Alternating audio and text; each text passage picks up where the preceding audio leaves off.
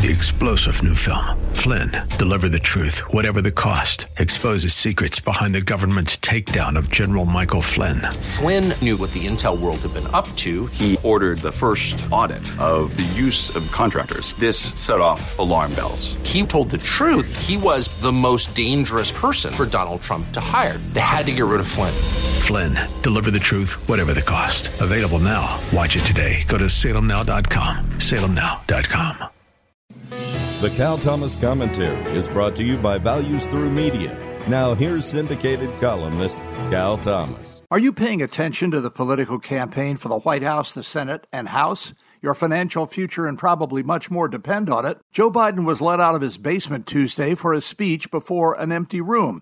He announced what all Democrats want, a massive tax increase and an even more massive spending plan amounting to the Green New Deal. It would require spending trillions more dollars we don't have that would have to be borrowed. As the Wall Street Journal notes, the current tax cuts expire in 2025 and will revert to the Obama-era rates, which are much higher. Social Security and capital gains taxes would also go up. Republicans have to lose just 3 Senate seats, and Democrats take the White House and keep the House. The margin is very thin. Revenue has never been a problem for government. It's out-of-control spending that's the problem. The biggest problem of all is the politicians, who mostly fear cutting spending because they'll be criticized for wanting to starve children and make grandma homeless. Better pay attention and tell your friends to do so, too. I'm Cal Thomas.